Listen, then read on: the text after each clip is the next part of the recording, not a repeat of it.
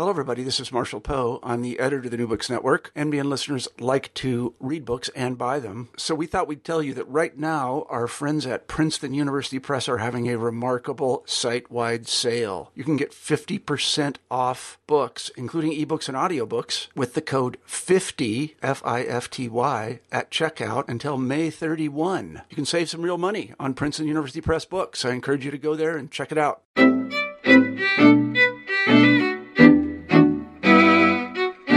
All right, welcome back to New Books in Jewish Studies. I'm your host, Max Kaiser.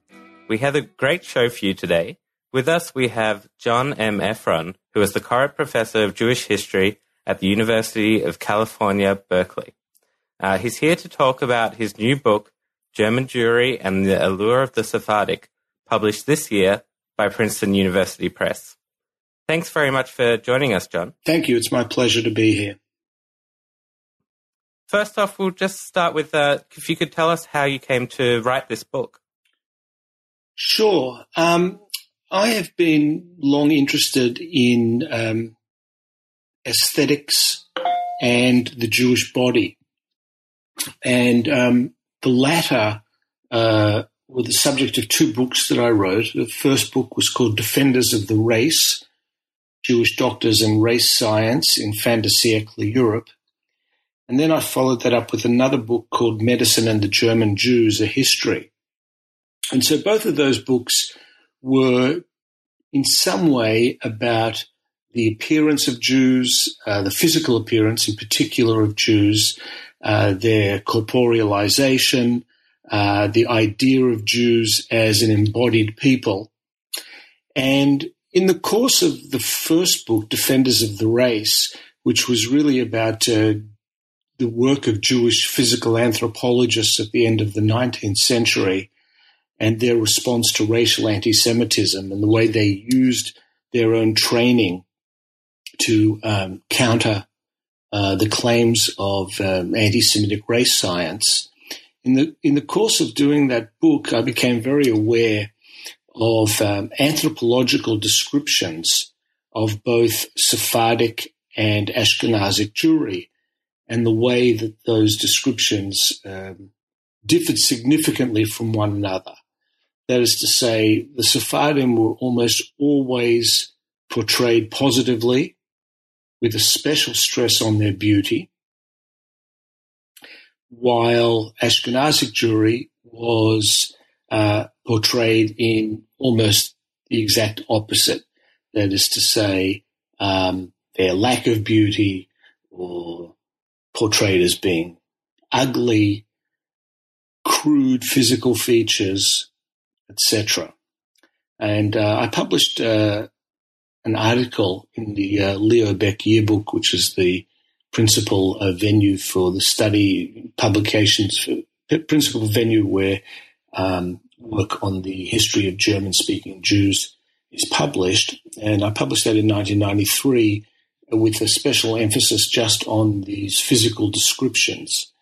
And then after some years and doing other work, I came back to this subject and found that the depictions of Sephardic Jewry by German Jews extended far beyond the anthropological and went off in many, many, many areas. And those other areas, including the anthropological, form the basis of the book German Jewry and the Allure of the Sephardic. Right. So we'll get sort of a little bit more in depth into that in a second. But I thought, as sort of background to the main arguments of your book, if you could tell us about the social and legal position of German Jewry in the late 18th century, which is sort of where your story begins. Sure. The book begins in the late 18th century, as you say, and it extends up until around 1900. So it's a period of about 120 years. Now, at the beginning of that period, German Jewry was what I would call a traditional Jewish community, a religious Jewish community. It was overwhelmingly poor and it was part of what I would call a much larger pan-Ashkenazic Jewish world in Europe. That is to say, there wasn't much difference in a meaningful way between Eastern European and Central European Jewry.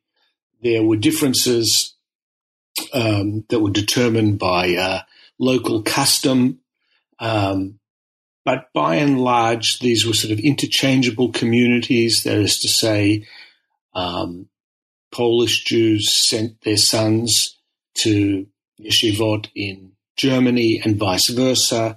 There was much intermarriage between the two communities, significant commercial links between the two communities, and culturally they were of a piece. Both of them, for example, spoke Yiddish, two different kinds, a Western Yiddish and an Eastern Yiddish, but Yiddish nonetheless. There's one exception to this portrait that I've just drawn, and that is the Jews of Berlin in the late 18th century. Small in number, about 3,500.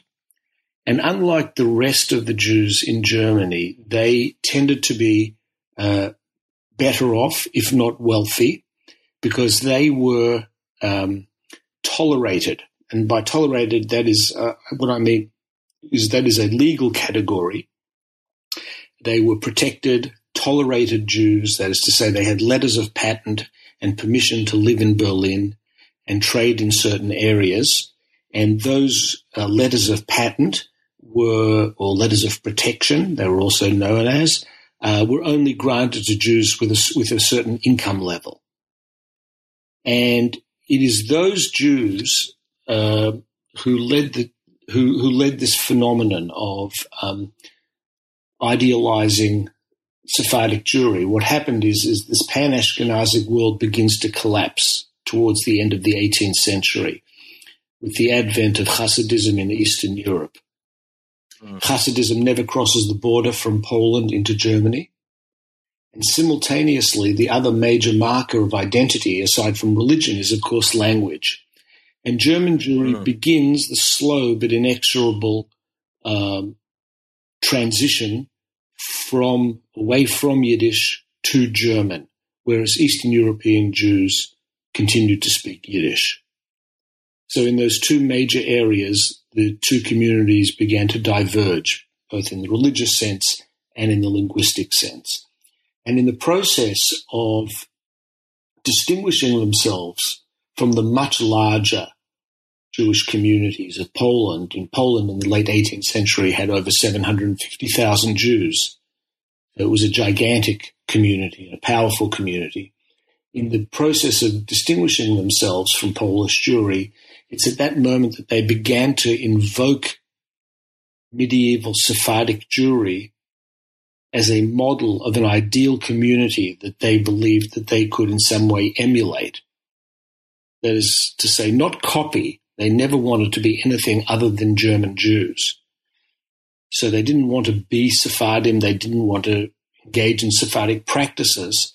But they looked at Sephardic Jewry as an ideal community with one foot planted firmly in the dominant Spanish or secular culture, European culture, or in this particular case, Muslim culture, and another foot firmly planted within Jewish tradition. And that suited them as an ideal form of a Jewish community, and they sought to emulate those traits that they saw in medieval Sephardic Jewry. Great.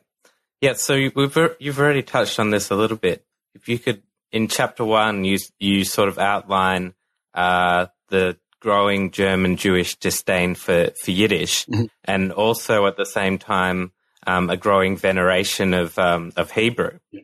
And if you could tell us a bit about why language was so important here, and also particularly about how there was this advocacy for Sephardic over Ashkenazic mode of Hebrew pronunciation. Sure. What makes the relations between German Jews and Eastern European Jews so fraught, I think, lies in language. And that is to say, the very proximity of German to Yiddish made German Jews hyper self-vigilant, fearful that they would be thought of as speaking Yiddish, not speaking correct German. And it was led to a kind of paranoia is too strong a word, but it's something in that realm where other Jewish communities, whether it's a French Jewish community or an Anglophone Jewish community, never experienced that kind of reaction to Yiddish because those dominant languages, English and French, are so far removed from Yiddish that it never posed a sort of a threat. But the same cannot be said of German. And so that adds a certain tension to the relationship between German Jews and Eastern European Jews. And to answer the second part of your question, is why in the 18th century did German Jews begin to express a preference for Sephardic pronunciation of Hebrew? That too is rooted in language and has to do with Yiddish, and that is that the Ashkenazic pronunciation of Hebrew reminded them too frequently of the way Hebrew words in Yiddish were pronounced. So what they sought to do was to both eliminate the use of Yiddish and eliminate the use of Ashkenazic Hebrew, and it was no accident that those two things occurred at exactly the same time.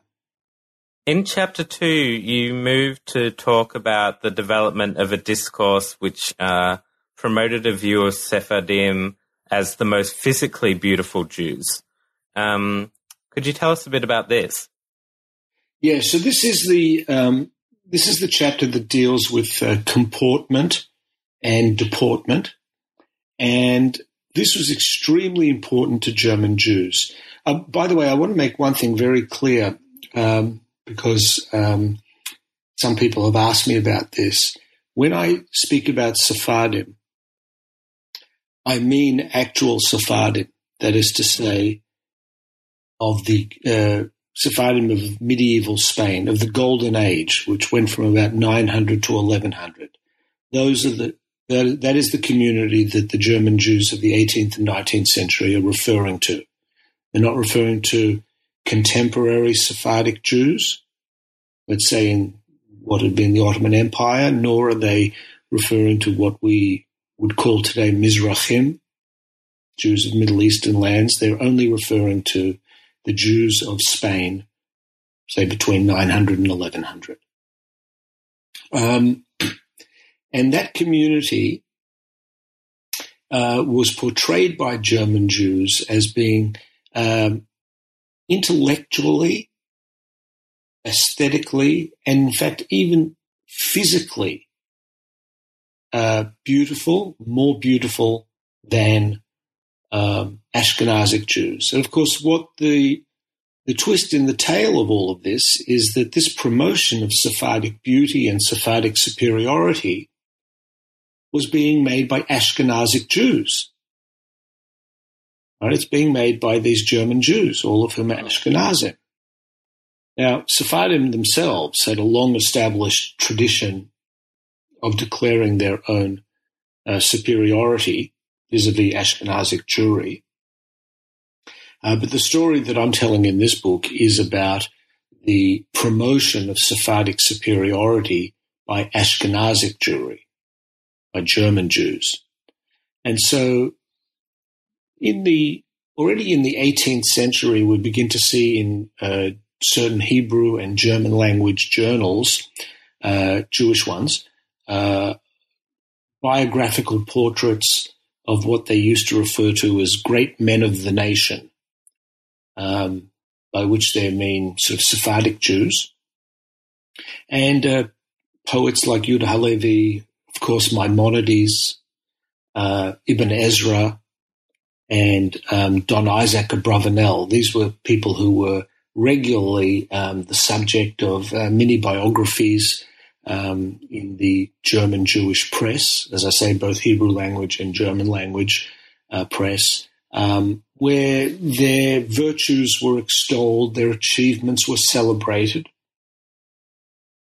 and they were set up again as models of ideal Jews. And the thing that perhaps attracted German Jewry to them more than anything was not so much their intellectual achievements. For example, Isaac Abravanel was a biblical exegete and an extremely conservative man.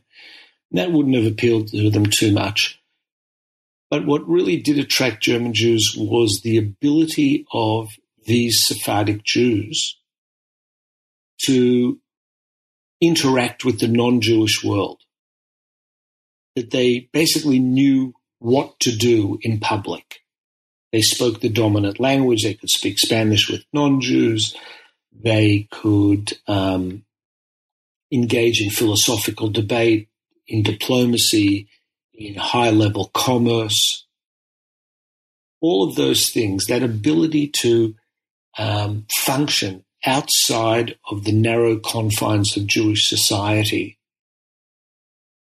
was what really attracted German Jews to them more than anything else, I think. And that required, on the part of Spanish Jewry, a certain ability to comport themselves, to have a kind of a stature, a standing, a way of being.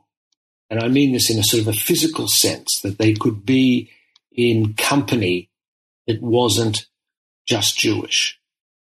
And so that chapter 2 of my book deals with the portrait of Spanish Jews as drawn by German Jews in the 18th and 19th century, with a special emphasis on the way they carried themselves. It was all about their bearing. And this idea of their being presentable, the German word is salonfähig, that they could keep company in the salons of Europe, as it were, that they're capable of behaving themselves in public, and by public is meant non-Jewish public. They wouldn't embarrass themselves. And that is what German Jewry, as it began its own process of self-fashioning and self-actualization that begins in the 18th century as they begin to split away from Eastern European Jewry, that's what they wanted for themselves, this ability to carry themselves among non-Jews. And so that's why we see these very rhapsodic portraits of, we read these rhapsodic portraits of Spanish Jewry and the beautiful way they held themselves. Yes, that's very interesting. So we'll move on and talk about chapter 3, which is where you focus on Jewish architecture, particularly in the 19th century. And you suggest there was a building boom of new synagogues built in an entirely fictitious Sephardic design. Mm-hmm. So can you tell us a bit about what was this design? How did it come about? And what was its broader meaning for German Jewish identity? Yes, sure. So, first of all, there was a building boom. It wasn't just synagogues. As German Jewry grew in numbers in the 19th century, they began, like other Jewish communities pretty much all over the world, they began to leave rural areas and move to the cities. And in moving to the cities, their population, the population density of Jews in any one particular location grew, of course, and they needed new facilities. And so what we see in the 19th century in Germany is a massive building boom of Jewish infrastructure. Jewish schools, Jewish community centers, hospitals, schools, cemeteries, ritual bathhouses, mikvot, and the like. And one aspect of the building boom were the new synagogues that were built. And this is an interesting and unusual part of the story, because the call to abandon Ashkenazic pronunciation of Hebrew in favor of Sephardic, or the publication of belles lettres and novels and poems that we perhaps get to later on in the discussion, all of those are really meant for internal consumption. But architecture, by its very nature, meant that this was the only expression of kind of Sephardic mystique, or an allure of the Sephardim, that was constructed, and I mean that literally and figuratively, constructed together with non-Jews. Because, the granting of permits to build were by the non-Jewish authorities. There were very few Jewish architects, hardly any Jewish architects in Germany in the 19th century. And so almost all of the architects, bar one, of the new synagogues that were built by non-Jewish architects. So this was a real sort of partnership between city and Jewish community, between non-Jewish architect and Jewish congregations. And all of the buildings, new Jewish buildings that were built, as I mentioned, the schools and community centers and the like, were all built in sort of the regnant style of whatever that city had as its predominant building style. Very often that was neo-Gothic. And in Germany in the 19th century, there was a debate as to what the ideal national style of architecture should be. And it was a debate that went on in the architectural journals for decades. And architects were split between whether it should be neoclassical or neo-Byzantine or a neo-Gothic style of architecture. And the Jews probably, like Jews everywhere else, would have liked to have built in the dominant style, and that was very frequently neo-Gothic, but they were told that that was a German Christian national style of architecture and inappropriate for a synagogue. But they said, we will help you find a Jewish national style of architecture for these new synagogues that had to be built for these growing Jewish communities. And the style that many of these non-Jewish architects came up with was the neo-Moorish style, or sort of a neo-Islamic style. So we had built spectacular synagogues with minarets and crenellations and very ornate domes that borrowed from a whole slew of styles, but the predominant one would be the sort of neo-Moorish style. Of course, they bore absolutely no resemblance to what were probably very, very small, rather plain synagogues in Spain, between the years of 900 and 1100. These were built in Berlin and Leipzig, and they were gigantic synagogues that sat 2,000 people. So this was an imagined aesthetic all the way along, but nonetheless they were truly spectacular edifices that came about at a time when, bear in mind that German Jews were not yet emancipated. That doesn't happen until 1871. And one of the accusations that was launched at Jews very frequently by those who thought they shouldn't be emancipated was that they were a foreign and Oriental people. That was the word that was always used to describe them, Oriental. And that is to say, non-European. And yet they built these synagogues that really reaffirmed their foreign, Oriental, quote-unquote, origins. And so that's a very interesting aspect of this. And I think that the reason that they built them in this style is that they really made a statement that you may as well emancipate us because we're going nowhere. They're really rather defiant. And they run counter to a sort of a very common depiction of German Jews as pliant and as always prepared to toe the line.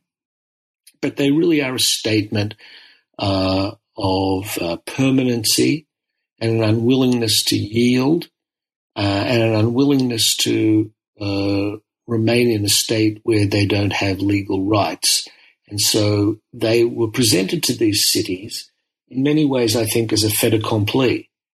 That is to say, we're here, we're going nowhere, so you may as well emancipate us. And that's, in fact, what ended up happening. And I think the other thing that was important as to why this style of neo-Moorish architecture was chosen is that it's utterly without precedent. There were no neo-Moorish synagogues like this ever in Jewish history. And I think that that was what their appeal was. That is to say, they're without precedent, they're entirely new, and they are befitting a community that sees itself as starting afresh, starting anew. German Jewry may have had in a very long past. Of course, the first mention of Jews in Germany we have is actually from Roman times, from 321, from the city of Cologne. But nonetheless, the German Jewry that we sort of come to know is a community that really emerges in the 18th century. And so it's new, and these synagogues are new edifices for a new community, hopefully, and many of them were Reform synagogues, also a new form of Jewish religious expression.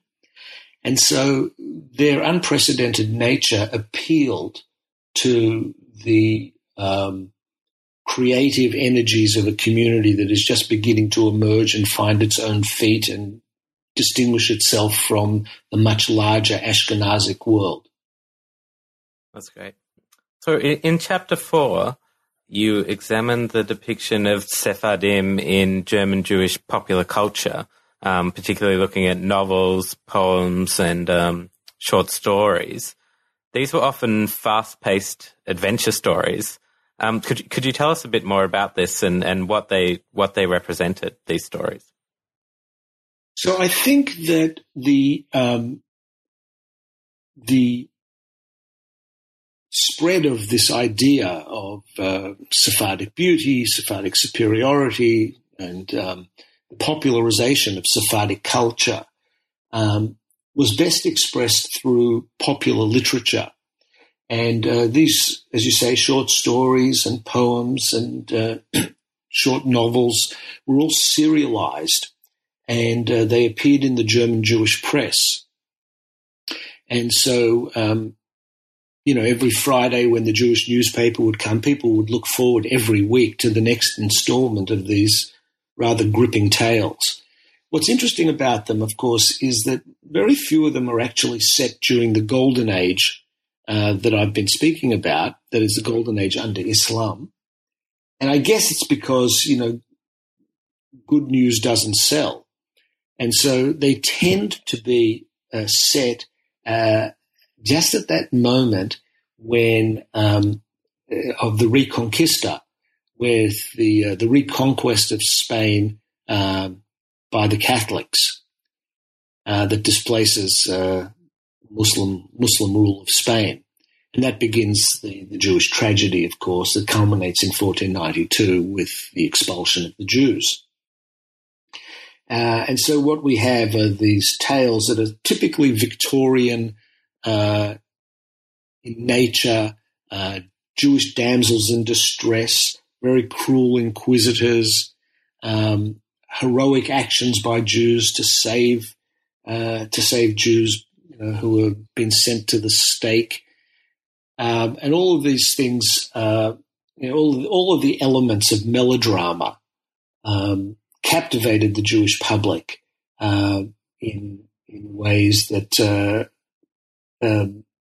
that show the German Jewry also had itself, a popular culture, that it wasn't all high culture, that these novels and these short stories really gripped the population, and I think was really key to spreading the idea about Sephardic Jewry, and that with a Jewry that is in decline, as portrayed in this Belles Lettres, German Jewry stood poised to become the next great Jewish civilization. Mm.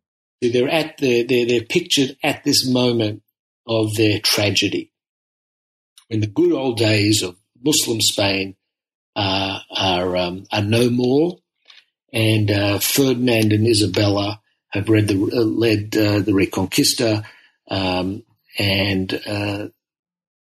the Jewish, as I say, the Jewish tragedy and suffering of the Spanish Jews is underway. And so the next great bright spot on the horizon for a European Jewish community, the implication of that is that the next great bright spot would be Germany itself, where reason would prevail, because reason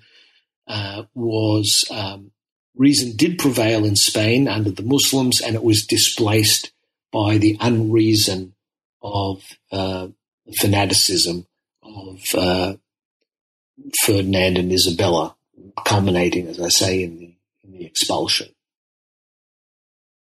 That's really very interesting. So those stories make German Jews feel good about their own contemporary situation. Of course, they're in the heart of Europe. They're in a country that is a country that leads the world in science, that its universities are the envy of the world.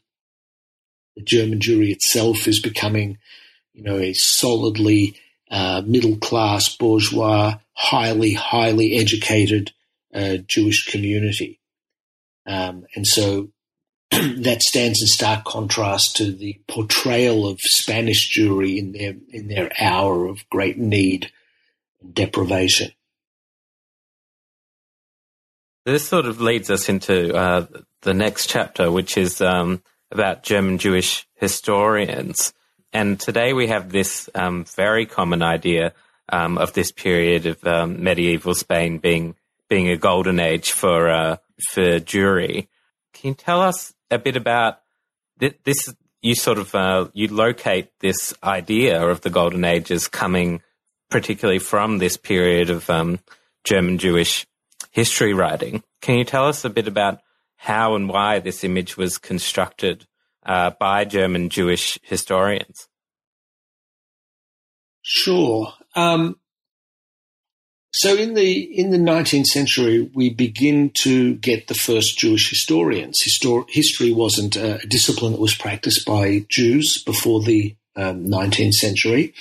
And the first historians really emerge in Germany around 1820, 1819, 1820. And very often the focus of Jewish historical studies in the 19th century was on the golden age of Spanish Jewry. Remember that the 19th century for Europeans in general, particularly in Central and Western Europe, were besotted by the Middle Ages, which is why you get neo-Gothic architecture everywhere. So, for example, you're at Melbourne University, so Melbourne University has its neo-Gothic architecture. So there's a celebration, and other parts of Melbourne do as well. So there's a celebration of the neo-Gothic in the Middle Ages. Well, the traditional view was that for Jews in Central Europe, the Middle Ages was nothing to write home about. There was nothing to really celebrate. It was a period of unremitting suffering, blood libels, crusades, charges of host desecration, well poisoning. It goes on and on and on. Yet there is one bright spot, as portrayed by historians, and that was the Spanish Golden Age. And so Jews were able to say, we also have our glorious medieval period. To be sure, it wasn't ours, that is to say, that of Central European Jewry. But there was a Jewish community that enjoyed a glorious medieval past, and it was Spanish Jewry. So there's a focus on that. Now, also, Spanish Jewry is, it's not entirely concocted. Of course, you did have philosophy, rabbinics, and other great achievements by this community. But of course, the way it was portrayed by the historians, you would think that every Jew in Spain was, a Hebrew grammarian, a philosopher, a courtier, a poet, a doctor. And of course, it was a small minority of people. But that minority of high achievers was taken and portrayed as being representative of the entire community as a whole.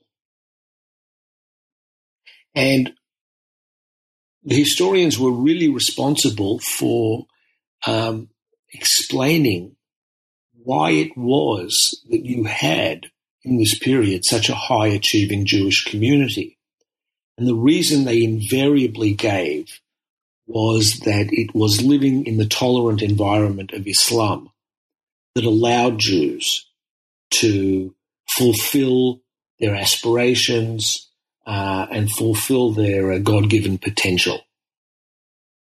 And so in many ways what the historians were saying, the 19th century German Jewish historians were saying, was they were not only just telling stories about medieval Jews that were stories worth celebrating, but they were also talking to their contemporary Germans as well in the 19th century, because many of these historians, say someone like Heinrich Gretz, the greatest historian of the 19th century, Jewish historian, were teaching in rabbinical seminaries like the Jewish Theological Seminary in Breslau, when in fact, with their qualifications and their abilities, they actually felt that they should be teaching at places like the University of Berlin or Tübingen or Göttingen or something like that. And so what they're saying is, you Germans, you should take a leaf out of the Muslims of medieval Spain, because they were an ideal host society where Jews were given an opportunity to advance and progress and achieve their fullest potential. And so instead of restricting us to teaching in our day, instead of restricting us to teaching in Jewish seminaries and not giving us our full rights, you should be more like the Muslims of medieval Spain that accorded Jews their rights and be more like them. Now, of course, that entailed a tremendous exaggeration of just how tolerant the dominant society was in medieval Spain. It wasn't quite as rosy as they made it out to be. Well, that's a very interesting summary of your book. I think hopefully we've managed to do justice to it, at least partially. If you could tell us a little bit about your next research project. So the next research project is very different, entirely different. I'm interested in writing a book on the history of meat in Germany as it pertains to Jews. It's a very, very long history whereby meat is both in real terms and symbolic terms serves as the great divide between Jews and non-Jews, both in terms of social relations, the ability of Jews to eat with non-Jews, but also issues to do with charges of the way meat is slaughtered led to charges of cruelty, but it led to counter charges by Jews that shchita, or the Hebrew word for Jewish animal slaughter, is the most humane method of slaughter. So you get charge and then countercharge by Jews, but it also serves as a dividing line between Jews themselves. That is to say, those who continue to observe dietary restrictions and those who don't.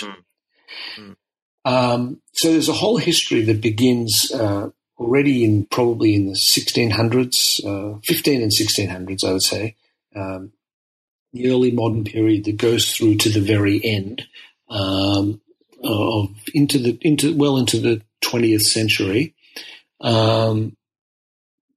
Issues to do with the banning of ritual slaughter in the 19th century, or attempts to have it banned. Animal rights societies were really very anti-Semitic, and used the issue of animal slaughter to launch an assault against Jews, where the concerns were clearly not. They were dressed up as being out of concern for the animals, but the way animals were treated in non-Jewish abattoirs was really quite despicable. And if they were really that concerned, they would have had better conditions in those places. So it was really an excuse for something else. And then you also have, religious issues in the 19th century with the advent of Reform Judaism, and so the issues of dietary restrictions, kashrut, were open to dispute, open to discussion, and so that will form part of our discussion in this book about how Jews reacted to one another, and what the relevance was of the dietary laws in the 19th century. Were they outmoded? Were they still relevant? You also had the rise of 19th century Protestant biblical criticism in the 19th century that had very, very long discussions about issues to do with animal sacrifice in ancient Israel. So that will also be another subject of this book. I've only just started it. I'm at the very beginning stages of the research. But those are some of the topics that will make up the study, I hope. Great. Well, that sounds very interesting, and we'll certainly, once that project is completed, we'd certainly love to have you on New Books in Jewish Studies again to talk to us about that. That would be my pleasure. Great. Well, thank you very much again for your time, John. So we've been speaking to Professor John M. Ephron about his new book, German Jewry and the Allure of the Sephardic, published by Princeton University Press this year, 2016. And it's an absolutely fascinating book, as you've hopefully been able to hear some of. So I definitely recommend getting your hands on a copy. So thanks very much again, John. Thank you very much. It was a pleasure talking to you.